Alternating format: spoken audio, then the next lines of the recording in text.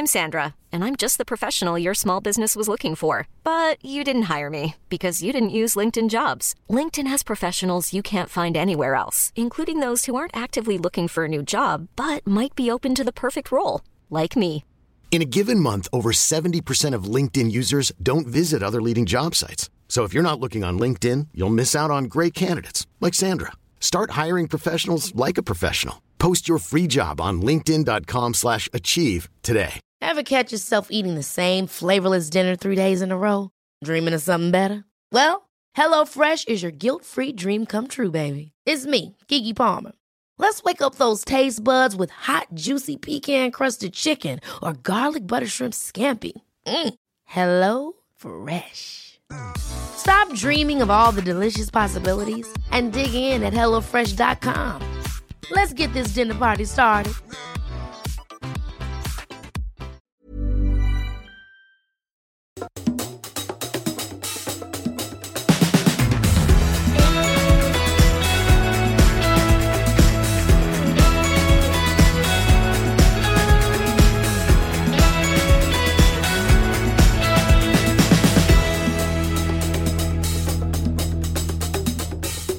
Hej och välkomna till Vinpratarna. Hej Andreas. Hej, hur mår du Beatrice? Jag mår bra, tack. Förutom den här jäkla köldknäppen som kom, den kom nu, förrgår. Aldrig får man vara glad. Alltid något som ska komma och störa. Men annars är det helt magiskt. Ja, det är det. Hur mår du? Ja, men jag mår jättebra faktiskt. I alla tiders. En så liksom ganska hektisk period, fast på ett bra sätt nu tycker jag. Och nästa vecka är det påsklov och allt. Så det är så här, what's not to like på något sätt. Du har precis provat 80 stycken roséviner från beställningssortimentet. Ja, exakt. 80 roséer från beställningssortimentet och imorgon är det typ lika många fast i fasta sortimentet på Systembolaget. Det är svårt alltså. Jag vet inte, jag är ju inte någon super-rosé man sådär. Jag dricker ju hellre vitt eller rött. Innan vi började spela in så pratade vi om att vi tycker att det är ganska meningslöst ändå. Ja. Och visst, det kan ju vara gott och härligt och sådär, men jag vet inte, det är inte... Jag köper aldrig rosévin själv, skulle jag säga. Rosébubbel, roséchampagne kan jag gilla jättemycket, men det är något annat för mig. Jag tycker det är så intressant också fenomenet så fort det blir lite ljusare hur folk bara, men har ni rosé? Ja. Har ni rosé på Folin? Ja, absolut, det har vi. Ja, det måste men jag tycker bara det fenomenet att så fort det blir någon plusgrad att då är det dags för rosén. Ja, visst, då ska man ut. Men det är klart att det finns ju bra grejer också. Det är, jag menar, rosé från Sancerre kanske till exempel kan ju vara jättegott eller Tavel. Men då är det dyrt. Då är det dyrt. Det vill man inte lägga pengar på. Nej, exakt. Nej, det ska vi inte vara såna. Men du, hur har det gått för er där borta på Voisinov då? På Erstagatan går det bra. Östra Söder. Har ni fått rull? På här borta. Ja. Men ni det söker går bra. Ju kock, såg jag. Det kan vi ju faktiskt göra en liten shoutout här om det är någon kock i Stockholmstrakten. Kockar eftersökes. Trevliga kockar. Trevliga, duktiga kockar som vill jobba med bra mat. Och världens bästa team. Så kan man säga. Då kan man höra av sig till dig eller till vår Ja, det är bara att skriva på Instagram. Det låter grymt. Det hade varit magiskt. Vi ska ju prata lite... Du har varit i Bordeaux. Ja, det har jag varit. Och vi ska prata lite om Primör. Jag var där förra veckan. Det var fantastiskt. Och vi ska återkomma till det. Men vi har några andra grejer. Jag måste faktiskt bara ta upp. Vi fick ett sånt himla roligt mejl av en man som heter Rolf. Det var ju faktiskt fantastiskt. Det var väldigt gulligt för han började med att skriva att han håller på att fördjupa sitt vinintresse och då lyssnar han på vår podd och tycker att det har varit en bra start. Och han tycker... Tack Rolf. Ja, tack Rolf. Men så skrev han också en otroligt rolig liten iakttagelse. Och han skriver nämligen så här, en liten kommentar. För då har han också då lyssnat på 20-30 avsnitt på raken. Så han liksom så här, liten kommentar. Tröttnat. Ibland åkallar Andreas högre makter och Beatrice nedre makter lite för ofta. Blir mer märkbart när man lyssnar på flera avsnitt efter varandra. Alltså jag antar att jag då kanske säger herregud och du säger jävlar eller någonting. Och jag tror att han har rätt. Men jag tyckte det bara var så roligt. Jag vet att han har noterat detta. Och det slutade alla med tack för en verkligt bra podd. Så att det var ingen tack för Rolf för att du lyssnar. Och men jag vet att jag svär lite för mycket. Det säger min mamma också. Ja, men den är bra, men du svär lite väl. Ja. Men det är också för att förstärka. För att liksom, ja, men jag gillar svärord. Jag kan tycka att det är... Och att det har ju sin poäng. Ja, men verkligen. Jag tycker att det kan ge ett mustigt språk. Däremot ska jag göra allt jag kan för att sluta säga herregud, om det nu det är det fel det jag på herregud? säger. Alltså jag har aldrig hört dig säga det. Nej, det vad kommer som en säger chock. Ja, men det kan vara lite som en chock för mig också. Jesus. Jag tänkte att jag svär väl också. Jag jävlar och satan, så det kan jag ju gärna använda. Men, ja. Just herregud, det känns väldigt präktigt. Strunt samma, det var i alla fall väldigt roligt. Sen har vi fått några spännande frågor också. Ska vi avsluta med dem eller? Ja, det kan vi i och för sig göra. Absolut, vi gör det. Det känns som en bra... Du är sugen på att hugga in på Bordeaux direkt så att säga. Ja. Ja. Jag är riktigt hungrig. Ja. Jag är lite nyfiken för jag hade ju inte äran att få åka på de här lyxiga resorna. Både min sambo var där och du var där. Så hela mitt Instagramflöde bara bombades med lyxiga middagar och fina jättestora litersflaskor med Bordeaux. Jajamän. Men berätta, hur många dagar var du där? Jag var bara där 4 dagar. Men det var inte 4. Så bara. Nej, men inte bara. Men det är ju... Men vi hann med... Jag åkte alltså med Johan Magnusson. För er som inte har lyssnat. Vi gjorde 3 Bordeaux-avsnitt. Eller till och med 4, jag kommer inte ihåg. Men Johan Magnusson var intervjuad i ett av de avsnitten. Bordeaux-experten. Sveriges Bordeaux-nestor nummer 1. Så att jag åkte med honom och vi hade ju egen bil. Så vi hann åka igenom. Första dagen, bara redan när jag kom, så åkte vi i princip genom hela Médoc-halvön. Så åkte liksom genom alla regioner och såg de stora slotten och hoppade av och tog bilder. För de som inte har varit där, hur långa avstånd är det vi pratar om? Det är inte så långa avstånd. Alltså jag skulle säga att vi från flygplatsen då så åkte vi upp till... Vi åkte inte hela vägen, vi åkte till... Alltså inte ända upp till toppen, men vi åkte igenom alltså Margaux, Piac, Saint-Estèphe och Saint-Julien. Men det tog väl 2 timmar kanske, något sånt där. Och vi stannade och käkade lunch någonstans. Och så vi åkte runt där hela eftermiddagen, men vi gjorde lite stopp också. Då, och fikade och käkade oss. Så. Ja, men det är alltid... Men det är, som när man kommer till nya... Det är första gången jag är i Bordeaux. Okay. Det är så otroligt roligt när man har suttit och pluggat de här slotten och studerat kartor. Jag för mig att vi har varit där tillsammans, men det kanske inte har varit. Nej, det har vi inte varit. Nej. Det måste vara någon annan som är min dubbelgångare. Jag har aldrig varit där alls faktiskt. Nej, okej. Men det är så roligt. Man åker man ser hur nära de ligger. Liksom, de här gårdarna vägg i vägg och de mäktiga, snygga slotten och just när man fattar de där små detaljerna om att nu åker vi upp på en liten höjd här. Det handlar ju bara om 30-40 meter över havet fortfarande, men att man ändå ser skillnaden. Det är en liten platå. Ja, en liten platå och jordmånen förändras. Och, det är fantastiskt fascinerande. Jag minns min första känsla när jag åkte till Bordeaux, så var det att här finns det pengar. Ja. Man känner ju en aura av att det här är dyrt. Pengar. Ja, det doftar nya ekfat och det är väldigt välkrattade grusgångar. Ja, och alla liksom, de här murarna som de hade, det finns ju inte en spricka i. Det är bara så otroligt väl gjort allting. Och de här ståtliga slotten är ju putsade och tjusiga, bara glänser ju liksom i solen.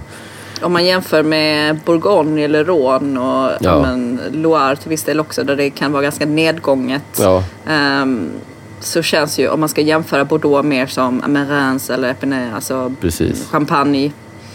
Jag måste också säga att verkligen, det osar, det finns ju hur mycket pengar som helst och det är ju ett rikt som tusan, men samtidigt så var det inte alls, jag kände inte ens att det var snobbigt. För man träffar ju ändå mycket många ägare och vinmakare och allt möjligt och det kändes inte alls som att det var liksom, det var inte slofsigt eller näsan i vädret, utan det var...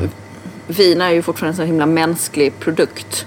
Ja. Eller det är ju någonting som är, det kan ju bli väldigt snobbigt, men jag upplever när man är ute och reser och träffar människor som gör vin eller jobbar med vin, är ju alla väldigt naturliga och hjärtliga och glada, och det är ju ofta härliga människor som jobbar inom vin, vilket är magiskt. Ja, men det som du uttryckte när vi gjorde de där Bordeaux-avsnitten, du snackade om suits, att det är liksom, och det är ju så mycket välskurna suit kostymer country. Så att det inte är klokt, och det är dyra bilar och allt det där. Och klackringar och du vet hela kittet, men ingen är liksom dryg eller jag upplevde inte så. Jag var väldigt välkomnande och så öppet och var glad att man var där. De är ju också extra trevliga eftersom det är ni som kommer. Ja, så det måste jag också poängtera. Jo, men det är klart, de fattar ju att det är viktigt att vara. Men det var i alla fall roligt. Och hur många producent eller slopp besökte ni då? Alltså vi var på både några större provningar i hangar 14 på då där. Och sen så var vi på när vi var på högra stranden så var vi Grand Cercle, vad heter det nu heter? Cercle. Grand Cercle. Ja, då var det också en större provning med kanske 100-120 viner. Och hur gick det till då? För jag tänker måla upp en bild. Ja, men om man kommer in på de större provningarna så var det då var det ungefär som, då kändes väldigt mycket som det känns för mig när jag går på systembolagsprovningarna. Det var bara att det var mycket, mycket finare att det var på ett vinslott. Men man liksom går in och man får en liten folder med där alla vinerna står listade och sen så får man sätta sig vid ett bord och sen så får man bara gå hem till viner och så kör man. Bränner igenom. Och provade ni allt då? Eller hade ni en strategi eller plan? Jag provade så mycket som möjligt. Jag tror att jag provade nästan allt faktiskt. För att det var så bara, passa på. Så var vi på några också, på vänstra stranden så var det flera olika slott som var liksom värdar för olika då, olika appellationer. Så då kanske var 25-30 slott representerade på en sån större provning. Det är ju väldigt skönt när de samlar upp allting så att man slipper ta sig runt. Precis. Och sen är det ju då några av de stora, alltså så här, Palmer och Chateau Margaux och så vidare. De är ju ingen annanstans utan de får man ju så vackert komma och besöka själv. Ja. Men det de vill inte blanda sig med pöbeln. Och det var lite mer högtidligt. Då åkte man så till Chateau Margaux och sen så blev man i små grupper blev vi inledda då i själva det heliga, i själva kaven. Och så stod någon representant där och pratade lite om årgången och så fick man smaka vinerna och så fick man gå ut igen. Men det var... Så det var mycket ungt. Alltså det var ju bara 2018 bara 2018 i princip. Förutom alla provningarna var ju bara 2018.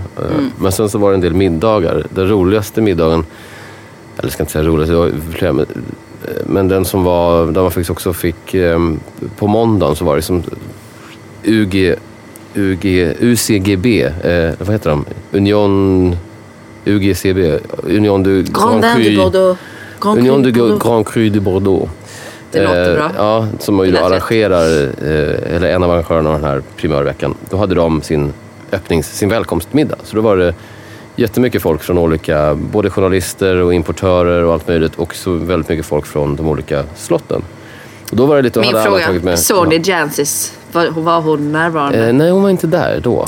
Nej, jag såg inte Jancis faktiskt. Men jag hörde att de har ändrat... Hon var på plats? Ja. Jag förstår det som att primörveckan har liksom svält. Så att om jag förstod det så var det redan veckan innan jag var där så var många av de här högprofilerade, typ Jancis med flera. Och sen var det mer vi vanliga pöbeljournalisterna. De börjar med vippen först vecka 1 medan de fortfarande är pigga och fräscha. Ja, exakt. Men den kvällen i alla fall, då hade ju alla tagit med sig så då fick man dricka lite äldre årgångar och sånt här också. Och jag var även på en middag på Chateau Angelus där de hade korkat upp en del riktigt kul. Lite dubbelmagnum 90 och sådana saker. Den middagen var också, förut på tal om pengar, det var helt galet för det var ju liksom en så här 7-rättersmiddag. Och mellan varje rätt så ändrade de bordsdekorationer, de bytte tavlor på väggarna och hela serveringspersonalen bytte kläder. Så de kom liksom in varje rätt serverade som att det var ett stort spektakel. Med 7 stycken klädbyten? Ja. Vad hade de på sig? Det var allt möjligt. Det var liksom, det var änglavingar vid något tillfälle. Det var märkliga såna här biodlarmasker vid något tillfälle. Det var... det här man fattar varför vinerna är så dyra. Ja. Det är klädbytena. Ja, det är det, exakt. det var också en väldigt trevlig middag. Så att, men så jag var på, han faktiskt med en sväng ner till Sauternes också och testa. Och där var det jättelyxigt, så där var liksom en sittande provning. Så då kom man in i också så här ett stort, ett härligt rum och så fick man bara plats vid ett bord och så kom de fram och hällde liksom. Då var det kanske med lugn och ro. Ja, kanske var 25 viner totalt så de hällde liksom så här 5 i taget. Och det var ju otroligt bekvämt. Måste jag säga. Gud vad härligt. Ja, verkligen. Men om vi ska prata lite om årgången då, Ja. 2018. För nu har du ju provat jättemycket olika. Ja. Vad var bra, vad var dåligt? De är fortfarande så unga. Så De är fortfarande så unga, ändå prata precis. lite framtid. Ja, men jag kan också bara dra lite kort då om själva årgången. För att de flesta är ju väldigt nöjda med den till slut. Men det var en ganska svår start på 2018, men ett bra slut. Och de flesta har fått ganska goda skördar. Vintern var väldigt blöt, regnade jättemycket så här mellan december och mars. Och knoppningen var ovanligt sen, säger de. Och sen var det ganska kallt under våren och många fick problem med mjöldagg. Och jag vet att några av de här biodynamiska, de som har gått över till biodynamik, torskade jättestor del av volym. Volym, ja. Ja, det är smällar man får ta. Ja, det är ju det. Och det var hagelstormar på vissa håll också i maj och juni och sådär. Men sen så från juli kan man säga så blev det rätt varmt och slog det om. Det blev varmt och torrt. Och augusti-september var superbra. Det var som varmt och soligt på dagarna och rätt svalt på nätterna. Så att i slutändan så blev det ändå bra kvalitet på druvorna och bra koncentration överlag. Och det var ju som sagt ganska varmt på slutet så att det var ganska mycket kraft, ganska mycket frukt, ganska mycket tanninstruktur generellt. Jag har ju inte hunnit prova några än, men Nej. det jag har fått höra är att det kanske inte är en årgång med jättemycket syra. Nej. Utan vill man åt lite mer fräschör så är det kanske mer Cabernet Franc och den. Precis, jag tycker det var stor skillnad också på högra och vänstra stranden. Jag ska säga att, och jag diskuterade såklart det här med Johan och så vidare. Han har gjort 22 primörveckor. Nej, men min upplevelse, och han höll med om det, var att det var helt klart ett Medoc-år mer än ett högra stranden-år.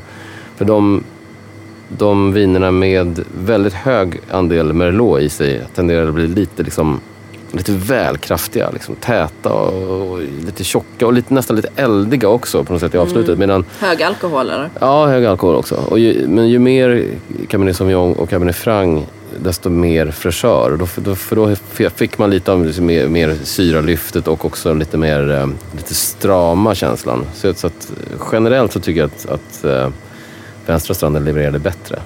Faktiskt. Pratade producenterna eller Johan någonting om en årgång som de jämförde med eller som den liknade? Jag upplever i alla fall ofta i Bourgogne att man pratar om men den här påminner lite om 2005, alltså växtsäsongen eller stilmässigt. Ja, men jag hörde både många som drog likheter med 16 och 10, som någon sorts blandning mellan 16 och 10. Men jag tror att det är ganska mycket kraft. Jag tror att de här vinerna kommer ändå behöva så att de är inte klara ännu. De kommer behöva tid såklart. Men jag vet inte. Samtidigt så de som gillar man liksom högra strandevinerna, då har man ju kanske också ingenting. Då har man heller ingenting emot att det är lite mer kraft och lite mer alkohol och lite mer tugg så att säga. Så om du skulle jämföra, för ni besökte då och fick prova Angelus 2018 och Margaux 2018 som är väldigt olika i stil.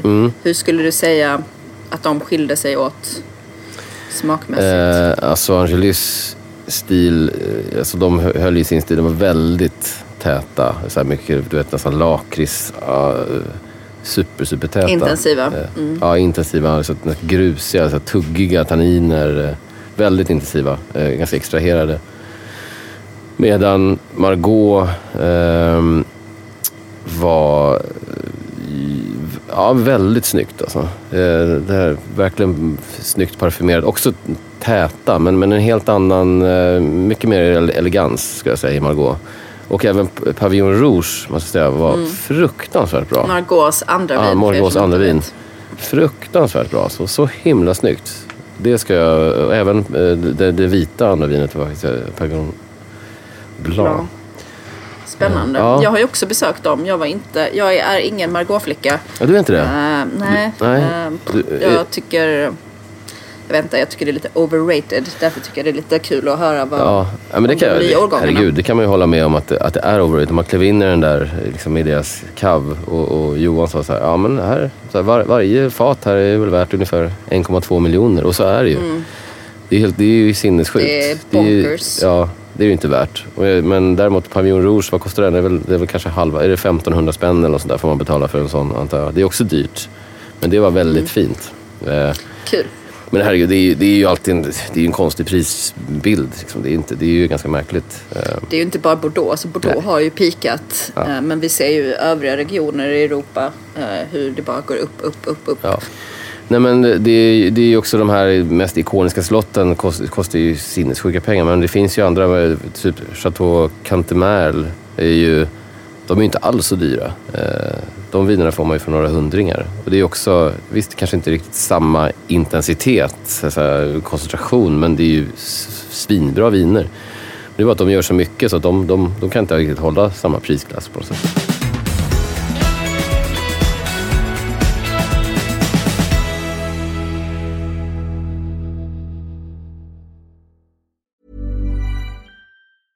Ryan Reynolds here from Mint Mobile. With the price of just about everything going up during inflation, we thought we'd bring our prices down.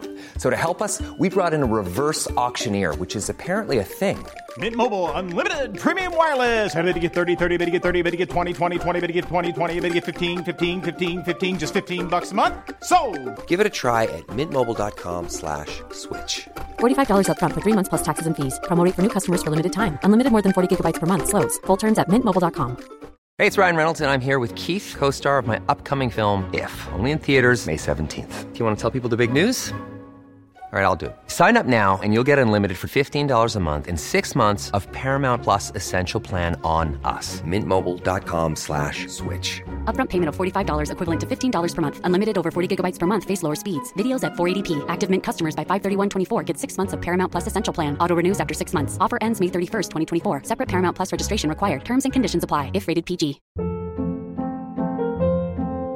Hold up. What was that? Boring. No flavor. That was as bad as those leftovers you ate all week. Keke Palmer here, and it's time to say hello to something fresh and guilt-free. Hello Fresh. Jazz up dinner with pecan-crusted chicken or garlic butter shrimp scampi. Now that's music to my mouth. Hello Fresh. Let's get this dinner party started. Discover all the delicious possibilities at hellofresh.com.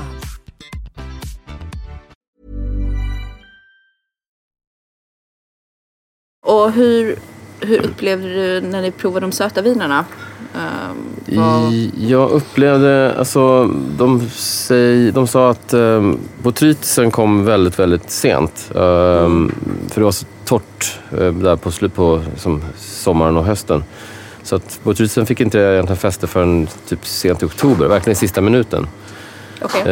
Men jag upplevde nog överlag att det var ganska lite lätt, lite så här ganska veka viner. Det var inte så mycket det här mellanregistret eller mittpaletten om man ska kalla det för. Det fanns liksom ingen fyllning i vinerna, utan det var väldigt mycket parfym och väldigt mycket så viner för lite tidigare drinking window. Ja, det skulle jag nog absolut säga faktiskt. Sen vet man ju inte heller där. Det är ändå konstigt för att det var ju så pass varmt så att mognadskraften borde ändå finnas. Men det kanske också att botrytisen inte riktigt är, i vissa av vinerna inte är tillräckligt kraftig och tydlig. Så att den inte liksom får den karaktären, utan blir mer bara fruktsötma på något sätt istället för botrytis. Och de ska väl ligga ett tag till också? Ja, det ska man absolut göra. Jag tänker att just den långa lagringstiden för Sautern är ju ändå viktig för att allting ska sätta sig. Ja, visst. Ja, de har ju jättemycket kvar. Men dracks ju en del även Sautern med lite ålder också. Gud vad gott det är. Varje gång man dricker Sautern blir man påmind om det är så gott. Någon highlight från de söta från 2018? Ja, nu ska vi se. Några highlights var Chateau Lamotte Guignard och Chateau Caillou, ruggigt bra också. Chateau d'Arche och Chateau Reine Vignaux, där själva provningen hölls. Härligt. Ja. Och av de lite äldre vinerna ni provade? Samma sak där. Reine Vignaux var jättefin. Caillou. De har inte så mycket anteckningar på, för det fick vi dricka till lunchen nämligen, vilket var helt härligt. Så de drack vi inte på provningen. Men Chateau Filou var också väldigt bra. Lite både äldre och yngre. Nej, härligt. Kul. Gud vad härligt. Ja. Gott. Vi hade fått in några lyssnarfrågor. Ja, vi har fått in en här från Josefin. Hon mejlade oss på Insta och jag försökte svara men jag kunde inte. Men nu har jag kollat upp svar. Hon frågade nämligen så här. Hon undrade över skillnaden mellan kremant och champagne. Alltså hur då likör i tirage. Hur mycket socker? Det var det mussen hon tänkte på? Nej, mussen, utan trycket. Lägre. Trycket var hon ute efter. Okay. Och då kollade upp det. Och för i champagne vill man ju ha 6 bar ungefär. Alltså 6 atmosfärers tryck. Och det behövs 4 gram socker ungefär för att uppnå 1 bar. Och det gör då att man använder 24 gram socker för att göra champagne inför andra jäsningen. Och kremant är man ju ute efter snarare 3 atmosfär eller 3 bar. Så att då 12 gram är väl liksom någon sorts standard för kremant. Jag minns att det var en sån grej man pratade jättemycket om när man pluggade sommelierutbildning. Man inte riktigt förstod poängen. Nej, men också att det görs ju, Mumm gör ju en champagne från Cremant som de gör med lägre tryck. Ja, just det, men det är från Cremant, inte Cremant. Alltså nej, inte Cremant. Från Cremant, men de lekte lite med de gjorde det? Okej. Orden där, för att de ville göra ett vin som hade lite lägre tryck. Det vill säga enligt dem då med mer fin mousse. Ja, just det. Men det vet jag faktiskt att Louis Rödrer gör också. De har bara typ 5,5 bar tryck i sina champagner. Så de har också lite lägre socker. De har kanske runt 20 då, skulle jag tippa. Och det handlar om att för att de vill få fram den här lite mjukare känslan och lite mindre aggressiv mousse och mindre aggressiv känsla i vinet. Så det är ju ganska intressant faktiskt ändå. Men var det som var frågan? Det var det som var frågan, helt enkelt hur mycket skillnaden i mängd socker inför den andra jäsningen. Ja, exakt. Så då har vi rätt ut det.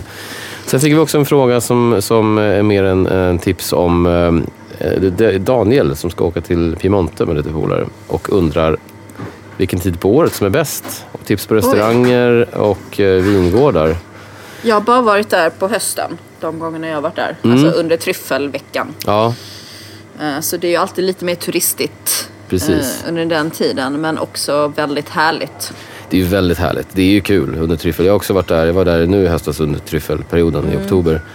Det är ju supertrevligt och det är klart, någon gång ska man ju vara i Piemonte under tryffelperioden. Men jag har varit där på vintern också, typ januari, februari. Det var faktiskt jättemysigt. Det är ofta bra för att det är lättare att få bord på ställen och det behöver inte vara lika svårt att komma in till producenter. Nej, och då var det ju jättevackert där också, men det var ju lite kargt och ganska öde. Det var inte alls så mycket turister i omlopp, vilket kan vara väldigt skönt. Det beror lite på vad man är ute efter. Är man ett gäng som inte bryr sig så mycket om det, så är det ju härligare att åka antingen på våren eller hösten. Ja. Men är man ute efter just producentbesök så är det ju väl bättre att åka den tiden på åren då det är lite lugnare. Ja, men precis. Och vad gäller liksom vingårdar och vingårdsbesök så är väl regeln oavsett när man åker. Det är så pass litet där så man måste ju alltid höra av sig innan och säga att man kommer. Det är väldigt svårt. Väldigt sällan man kan bara åka förbi och knacka på dörren och hoppas att de har tid. Utan det händer ju inte. Nej, det händer inte. Möjligtvis om man också ska till liksom de här lite större, alltså typ kooperativen, alltså Produttore di Barbaresco och sånt där, då kanske man kan gå in. Men det är alltid smart att bara göra upp ett litet schema och meddela dem att man kommer. För jag tycker att alla är samma sak där. Ofta att de är väldigt snabba på att öppna dörren och så släppa in den, men och också vara lite strategiskt att om man besöker, alltså om man ska ha några besök i Barbaresco, att då kanske man inte har en restaurang i Barbaresco så man slipper åka köra så himla mycket, att man är lite smart i planeringen. Ja. Så att Alba är ju schysst om man vill bo, alltså restauranger kommer vara där på något ställe som La Piola, jättegott där ju, och Voglia di Vino var 2 av mina favoriter där, men som sagt, är man ute så käka där du är. Jag slår gärna ett slag för... ganska hög, jag upplever det som väldigt hög kvalitet overall. Ja, definitivt. En hög lägsta nivå. Ja, och jag skulle gärna slå ett slag för, men det är så pass små avstånd också som man kan åka förbi, men jag säger att man inte ska missa Verduno i alla fall. Det är liksom i norra delen. Jag tycker vi är väldigt lite förbisedd. Hamnar lite i skuggan av La Morra och alla de här lite större, mer kända. Men Verduno är väldigt fina viner tycker jag. Silkigt och härligt. La Morra är ju superhärligt. La Morra är superhärligt. Och käka lunch. Och det vet jag för jag har tipsat om tidigare. Ja. Också i Piemonte. I Piemonte-avsnittet så gjorde vi en del tips. Ja. Så ett tips är väl att lyssna på det. Ja, men exakt. För jag tror att vi hade det när vi hade varit där ganska nyligen. Så att det var lite mer färskt i minnet. Ja. En restaurang som är magisk är ju den 3-stjärniga restaurangen i Alba, Piazza Duomo. Just det. Där var jag för några år sedan precis när de hade öppnat. Det var alltså modern italiensk matlagning med mycket finess. Väldigt bra vinlista. Och sen har de ju också en lite enklare, inte bistro men restaurang på bottenplan. Men där det är mycket så hemmagjord pasta och är det här den som Chiretto äger, sa du eller? Precis. Ja, det är det. Så väldigt fin vinlista på den 3-stjärniga. Men när vi var där så bad vi även om vinlistan från Piazza Duomo. Ja. Och då kunde vi beställa vin från det Grand Carte. Grand Carte. Det kan vara så att den jag pratar om, La Piola, att det är namnet på den lite enklare som du pratar om. Jag är så dålig på de ligger vid det där lilla härliga torget i alla fall. Oavsett, ja. Så de ligger det borde vara det. Kanske grannar då, om inte annat. Och där ska man äta pastan. För det, ja, härlig, enkel, smörig. Gott, så himla gott. Jäklar vad hungrig jag blir nu. Sen också ett tips som jag tror vi också har med i det här Piemonte-avsnittet. Men är man i La Morra så får man ju inte missa More e Macine, eller Macine. More är rustikt, härligt, skitmysigt och massa bra viner. Väldigt bra carne cruda, vill jag minnas. Ja, superhärligt. Men det var det. Är det någon annan av er som har ni fler frågor så skicka dem till vinpratarna på Insta. Bästa är nästan direktmeddelande på Instagram. Exakt, där kollar vi oftast. Det går ju bra att mejla också som vår vän Rolf gjorde här med sin iakttagelse som vi pratade om i början. Det är vinpratarna@gmail.com. Det är det, precis. Härligt, hoppas att ni har det bra där ute i vårt avlånga land. Vi laddar för La Polé Nordic på lördag.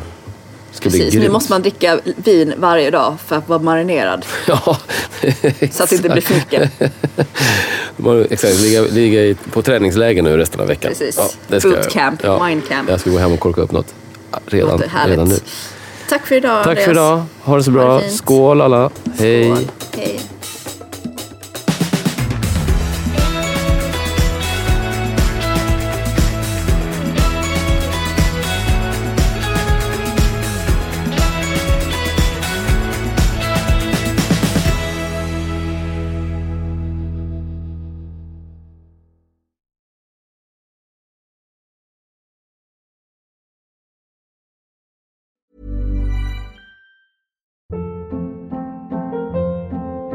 Hold up. What was that? Boring. No flavor. That was as bad as those leftovers you ate all week. Keke Palmer here, and it's time to say hello to something fresh and guilt-free. Hello Fresh. Jazz up dinner with pecan-crusted chicken or garlic butter shrimp scampi. Now that's music to my mouth. Hello Fresh. Let's get this dinner party started. Discover all the delicious possibilities at HelloFresh.com.